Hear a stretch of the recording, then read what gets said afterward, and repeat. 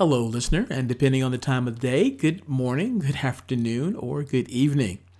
I want to start off this episode of Tribe Pod by telling you about Jeremy Cooper. Now, Jeremy Cooper has over 20 years of experience in IT and life sciences. He has a wealth of experience covering operations, architecture, projects, and leadership. During various roles, he has had exposure to supporting companies through hypergrowth, mergers, and acquisitions, building out high-performing teams, and transforming how services are delivered. However, that experience came at a cost.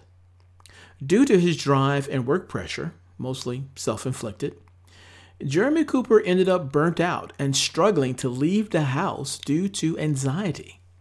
Jeremy was a shell of a person that was just transacting throughout all aspects of his life. During his recovery, Jeremy discovered how much our habits shape our work and our lives and how strategic changes can transform us. Implementing these habits and showing them to others transformed his life and career and led him to form Balanced Life, which is a company that has a mission to help individuals and organizations find high performance and balance. In this episode of Tribe Pod, I will be speaking with Jeremy Cooper on the topic of employee mental health, fixing the Great Resignation, employee retention, and more. So stay tuned. It all begins now. You are listening to Tribe Pod, a podcast series of interviews of interest to the HR community. It is hosted by Jim Stroud, sponsored by Proactive Talent, and enjoyed by you. Today's episode begins right after this.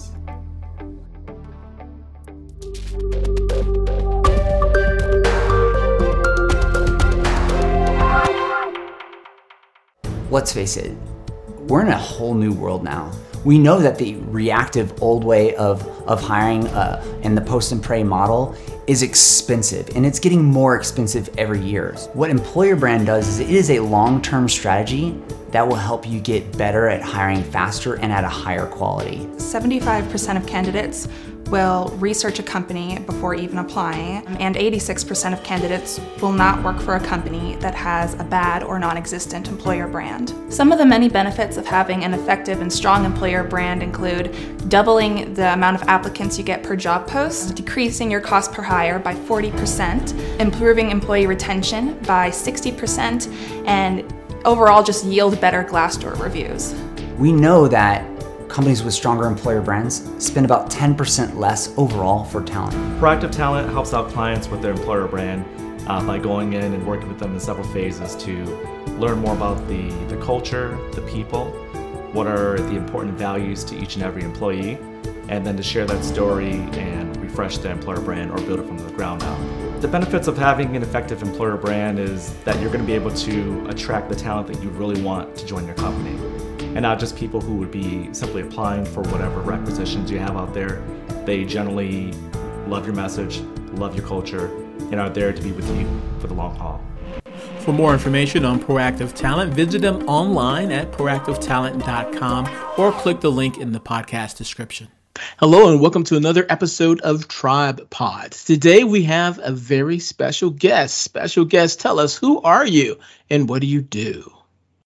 Hi there, I'm Jeremy Cooper. I'm the founder of Balanced Life. So it's an organization that helps individuals and teams and organizations achieve basically life balance, so productivity, and create an anti-burnout culture. And that came from my 20 plus years working in IT with some Fortune 500 big biotech companies and just seeing that overwhelming pressure that people work under and needing to have that break, because we've discovered that the productivity and balance increases the well-being of the individual, but also increases the success of the organization as well. So it's win-win.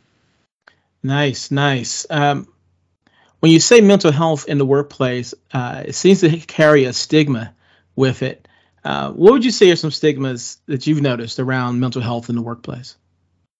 It's the fact no one wants to talk about it, because it's the admitting you have a fault or there's something wrong with you. I mean, it took me a very long time to realize I'm not broken.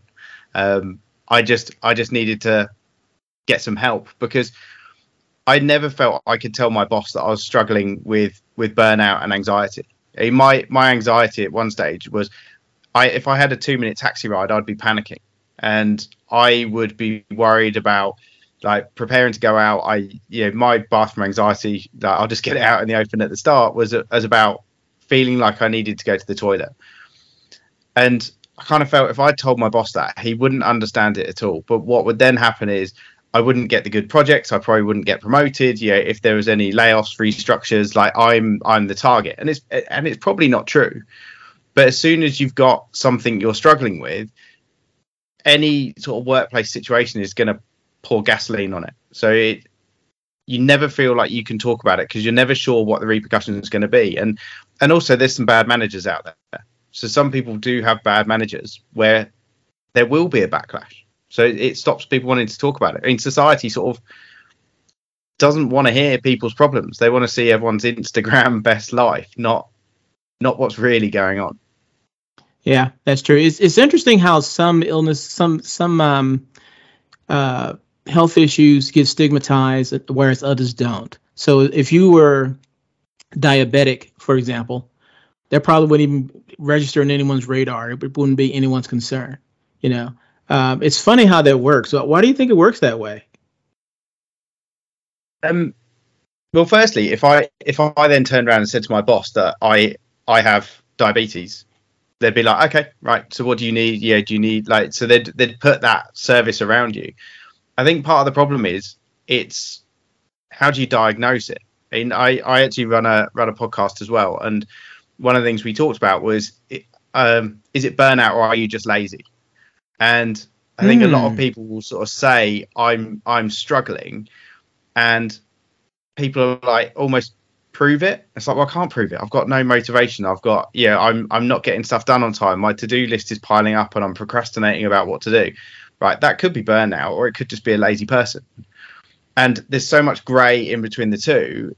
It's like, how do you know which one it is? How do you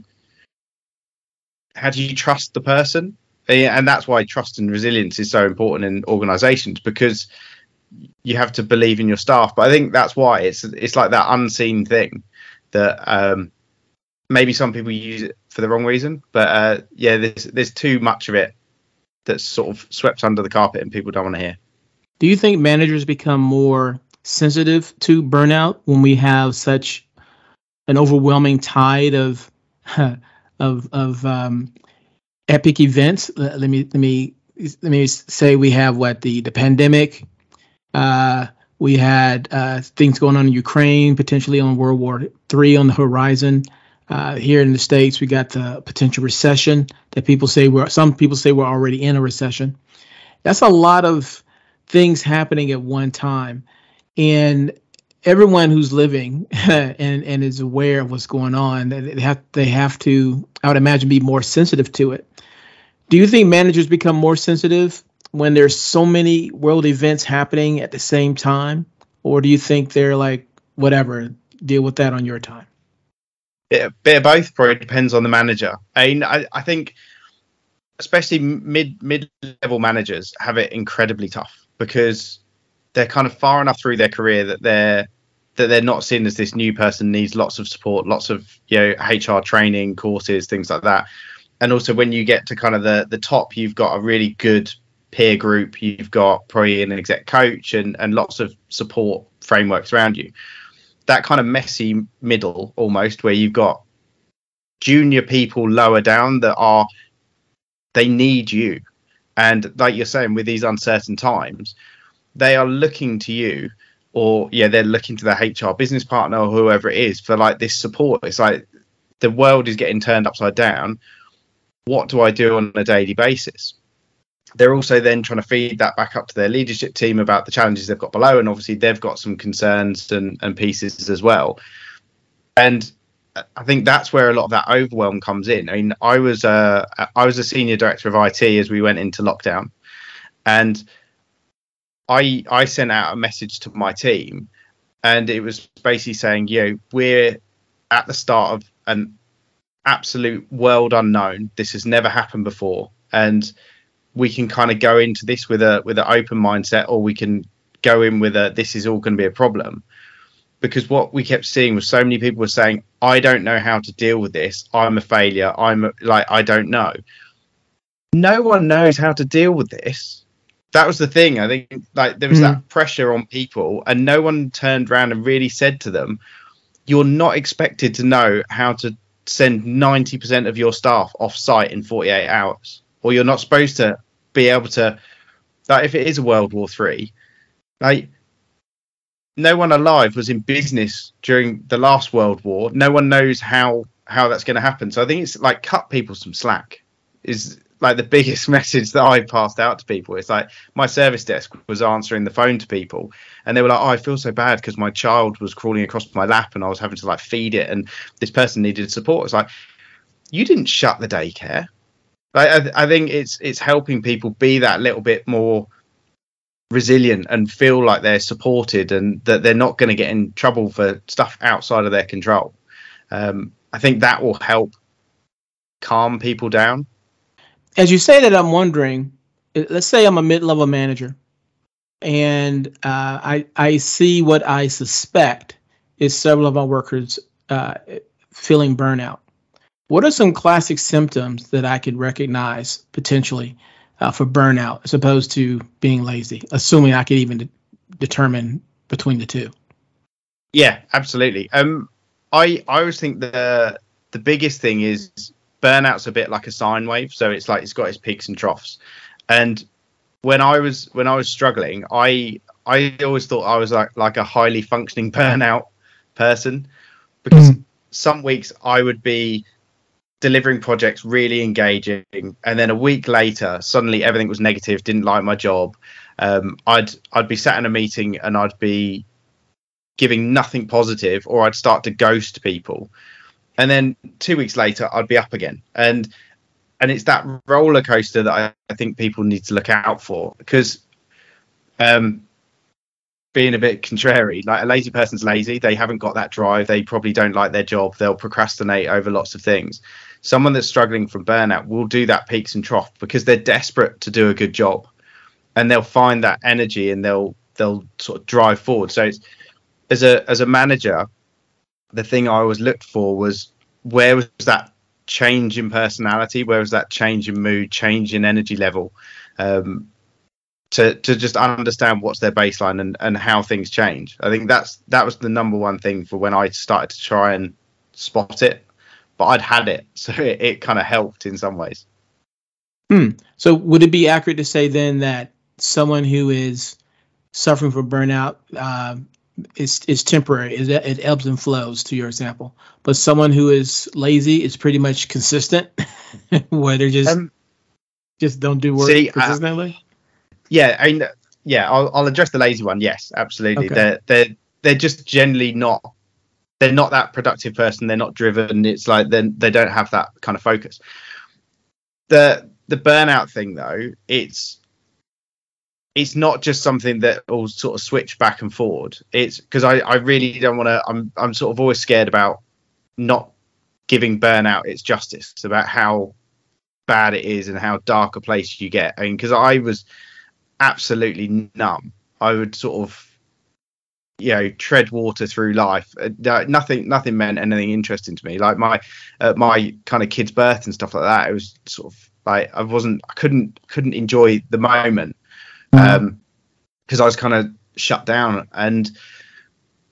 But when someone's burnout, there will be the peaks and troughs, but there will be lots of troughs. So it's not to say that someone can just recover from burnout, or burnouts like this, like 1 week on, 1 week off thing. It is brutal. It takes a long time to recover from. It needs a lot of support. And that's why I always think, the cents spent on prevention is worth dollars of cure, sort of thing. Because it's, the earlier you can catch it, the earlier you can help people, the better. But I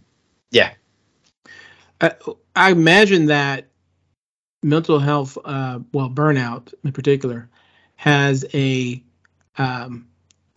significant impact on a company's employee retention rates. Could you speak on that a little bit? I think it was Deloitte did a study, and they found that an employee with good levels of well-being, so that's their mental, physical well-being, would stay with an organization on average 2 years longer than someone with a low level. And that really resonated with the clients we've got, and when we've talked to organizations, because what often happens is people will try and run away from a situation. So if they're struggling with burnout, or they're struggling with anxiety or depression, because we spend 8-9 hours a day at work, if I've woken up feeling depressed, the kids are driving me crazy, I'm frustrated, I walk into work with a bad mood, I have a bad day at work, and then I've associated bad day with work. So the stress was because of work, not that I brought it into work or I took it home from work and bits like that. So you'll generally try and run away from a situation. You'll think that, when I go work for such and such a company, it'll be better. And then you'll go there and you'll find out, actually, no, it's something deeper rooted than that. So that improving people's well-being has that direct correlation. I mean, similarly with productivity, the improved productivity is directly tied. I think it was 31% improvement in productivity when you improve people's well-being. And if you think about an employee, like if you've got high staff turnover, obviously you've got that cost of staff turnover, you've got all the training costs and bits like that, but also that member of staff during the first year probably isn't that productive, because they're being trained up, they're learning the organization, they're sort of finding their feet, learning all the SOPs and stuff. You really start getting their benefit from like year 2, year 3, year 4. So extending that 2 years is like extending the time of really good productivity of that person as well. So it's not just the how long they stay for, it's the staying past a certain period that you really start to see the value. Okay. I think someone listening to this may think to themselves, well, we have several well-being programs. Maybe we do a yoga class, or maybe we do, I don't know, team building exercises or something. How effective do you think those are overall in your experience? That's a guilty there. So I always think that the people that don't need a wellbeing program will get a load of value from a wellbeing program. So if you're not really struggling, you'll do the Pilates sessions, you'll do the mindfulness and bits like that, because you've got the headspace, right? But if you're struggling, because I used to struggle with this. So I worked for a fantastic pharmaceutical, and they had all these different opportunities and different programs, and one of them was like Pilates on a Tuesday. And I used to sit there and think, so how do I tell my boss that I'm struggling? I've got too much work, I'm like struggling with my productivity. I'm going to walk out, I'm going to go to my office, I'm going to get my yoga mat, I'm going to walk past him and go, I'm just off to meeting room 4 to do an hour of Pilates. Like, how does that work? Like, I can't do it for myself, and that's the challenge. That I know that Pilates is valuable from flexibility, from clearing your mind, from improving your mobility. So from that respect, brilliant thing to do for a wellbeing program. But it needs a bit more of a like a pattern interrupt. It needs to be a bit more in your face with people, to be honest, because if I get the monthly wellbeing newsletter that says, read this article on healthy eating and go do Pilates on a Tuesday, or spend 5 minutes doing mindset, if I'm really burnt out or if I'm struggling, I probably won't even notice that it came through, because it will be in the 2,000 unread emails. Or I'll scan read it and think that sounds a bit woo woo, I'm not going to do that. Or I'll mark it as like to read later and then probably never do it. You need to kind of get in front of people. You need to help them at a micro level, just to feel that little bit better each day. And I feel that's we're the sum of our habits. Like the habits that build our life are those little things. If you can make someone spend 2 minutes in the morning having a bit of mindfulness, can make a massive impact to their day. Or if you can give them a little couple of tips that they can try this to improve the quality of your sleep. In another company I was talking to, they said that they had a nutritionist come in and do a talk 2 weeks before Christmas. they were like, don't come and talk to me 2 weeks before Christmas about nutrition and make me feel like I shouldn't eat turkey and I shouldn't eat all the potato. Like, come to me in January and maybe we'll have a conversation. So it's like, meet the people where they're at. How can you give those little micro changes? How can you sort of make them feel that little bit better each day? Because, you know, the day you start to feel better, you go, oh, this works, I'll try something else. Oh, this works, I'll try something else. And that was honestly how I transformed my life. Yeah, I lost a ton of weight after some horrific engagement photos, like 65 pounds for a wedding, for our wedding. But it was all through these little habits and learning. I needed to move a little bit more. I needed to eat a little bit less of this. And it wasn't like this extreme weight loss thing, because that's where you see like the Biggest Loser shows where everyone loses amazing weight and then just piles it all back on. Same with the mental health. I had to like little steps each day to push my comfort zone or learn to be a bit more grateful, or all these little things. And then they built up, and I do stuff on a daily basis now that helps my mindset, and I forget that I even do it because it's ingrained. And I think that's how the wellbeing programs need to change. They need to understand what the people need and then give them what they need in small enough doses that it's not overwhelming. It's easy to do. If something doesn't resonate, they can try something else rather than feel like there's this big pile in. But your other bit, I love team building events. I think they're awkward to get starting, and you'll see everyone in the corners of their room, a bit like a college disco before the first person might ask someone to dance. Right. But once that's happened, I think they're great, because you do see problem solving. You see people come together, and you'll then see them maybe having a drink in the evening later and build those actual connections. And that's what we're losing during lockdown, isn't it? It's like you don't have that. Like, I think it's important to go back to the offices at least a few days a week for the conversation you have as you walk into the meeting room and the conversation you have walking out. And I think that's where team building is great. It's those realizing it's a human that you're working with, that they've got problems, you've got problems, helping each other out. And that's where team building is awesome, because it's just bringing that group together. That's interesting. I like what you said about those little interpersonal moments when you're meeting with someone, you need that FaceTime.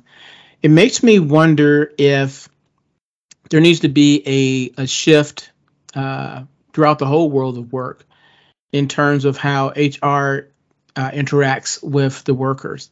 A lot of times when you, at least in my experience, except for present day experience, when you mention HR, you know someone's in trouble, you know. It's like you've been called to the principal's office, or mom and dad has come by, and you're in trouble.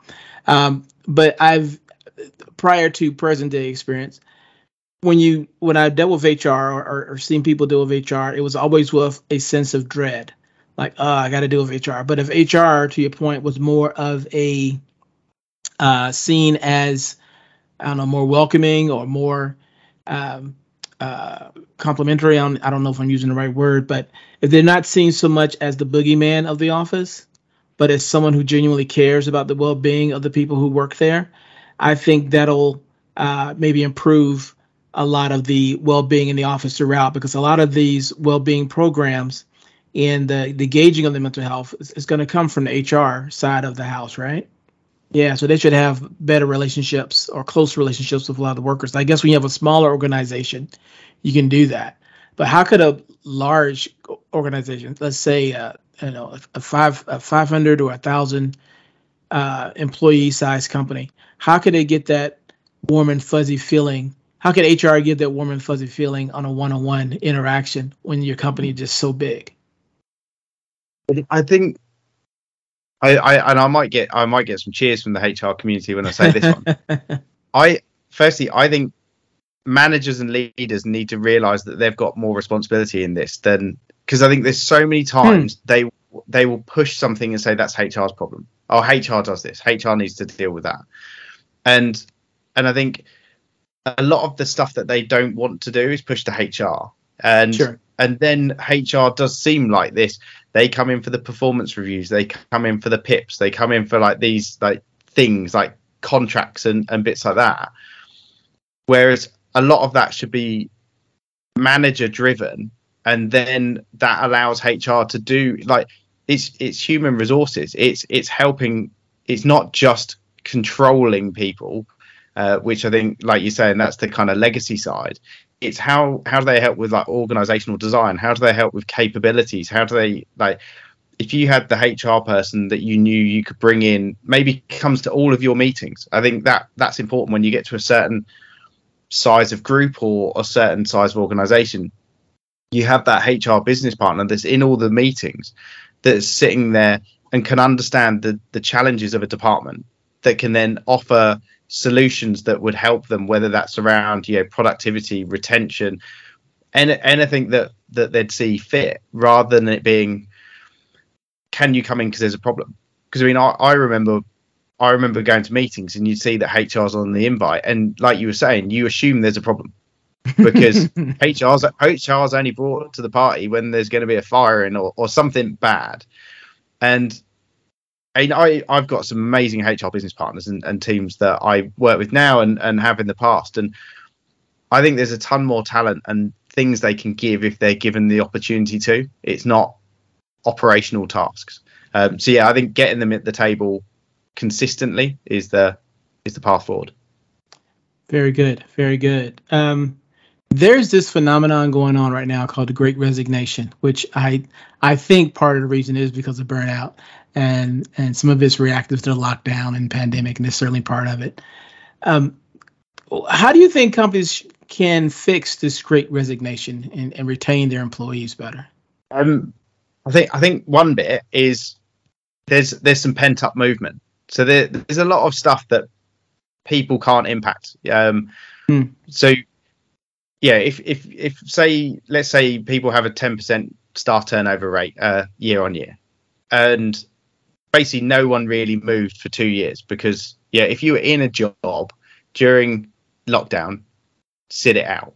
Yeah, because the risk of moving and stuff like that. Yeah, I stupidly quit my job and started a company during lockdown, but maybe that says more about me. But so some of it is just that backlog of, you know, people were a bit fed up of their career, and you know, and now they're looking to move. So there's always going to be people like that, or they want to move back home to where their family is because they realise during lockdown life's more important. There's not really a lot you can do about that unless you're sort of offering fully remote working in bits. But I think the big thing that's disengaging people is the kind of lack of alignment with values. And I talk to organizations, and you look at what their company values are, and then you go in and ask the staff, are you actually living those values?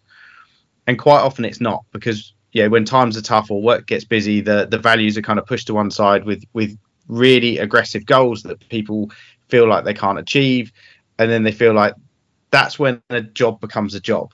And like you kind of need to make people feel part of the company, make people feel part of the family. A lot of people sort of say it's the millennials and the Gen Zs and stuff like this that are, they've got no work ethic, they'll move and things like that. It's like, right, actually they want to go work for a company with a purpose where they feel like they're making an impact, and they don't care about the coffee and the bean bags and things that everyone says that they do. They want to make a dent in the world. So it's helping people understand, what does your company really do? How they can align to that value, make them part of something a bit more special. Because I think that's how you retain people. It's like a company that you want to work for, rather than it being a paycheck. Because paycheck to paycheck, you can move. But if you feel part of something, that's special to me. All very good tips and all very much appreciated. Jeremy Cooper, you've been a great guest. If someone wanted to reach out to you personally and get more information, how can they find you online? My main platform I stalk on is LinkedIn. So yeah, I'm Jeremy Cooper on there.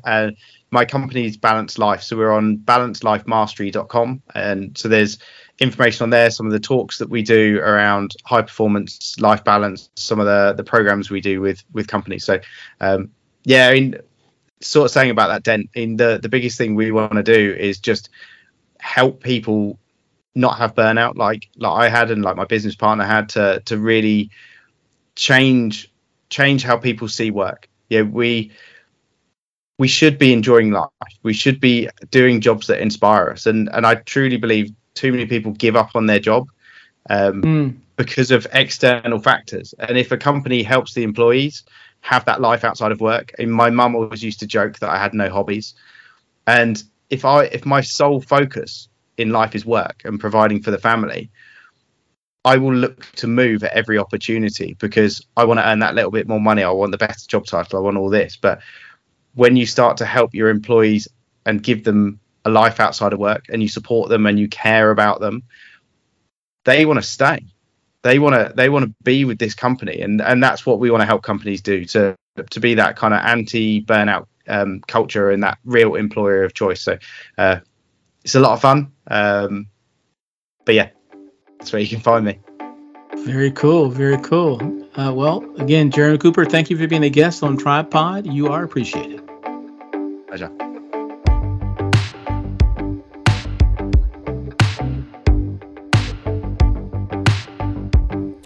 Thank you 1,000 times. Thank you for listening and subscribing to our podcast. If you have any questions, comments, or suggestions, please send them to us. You can reach us at TribePod, that's TRIBEPOD, @proactivetalent.com. We look forward to hearing from you.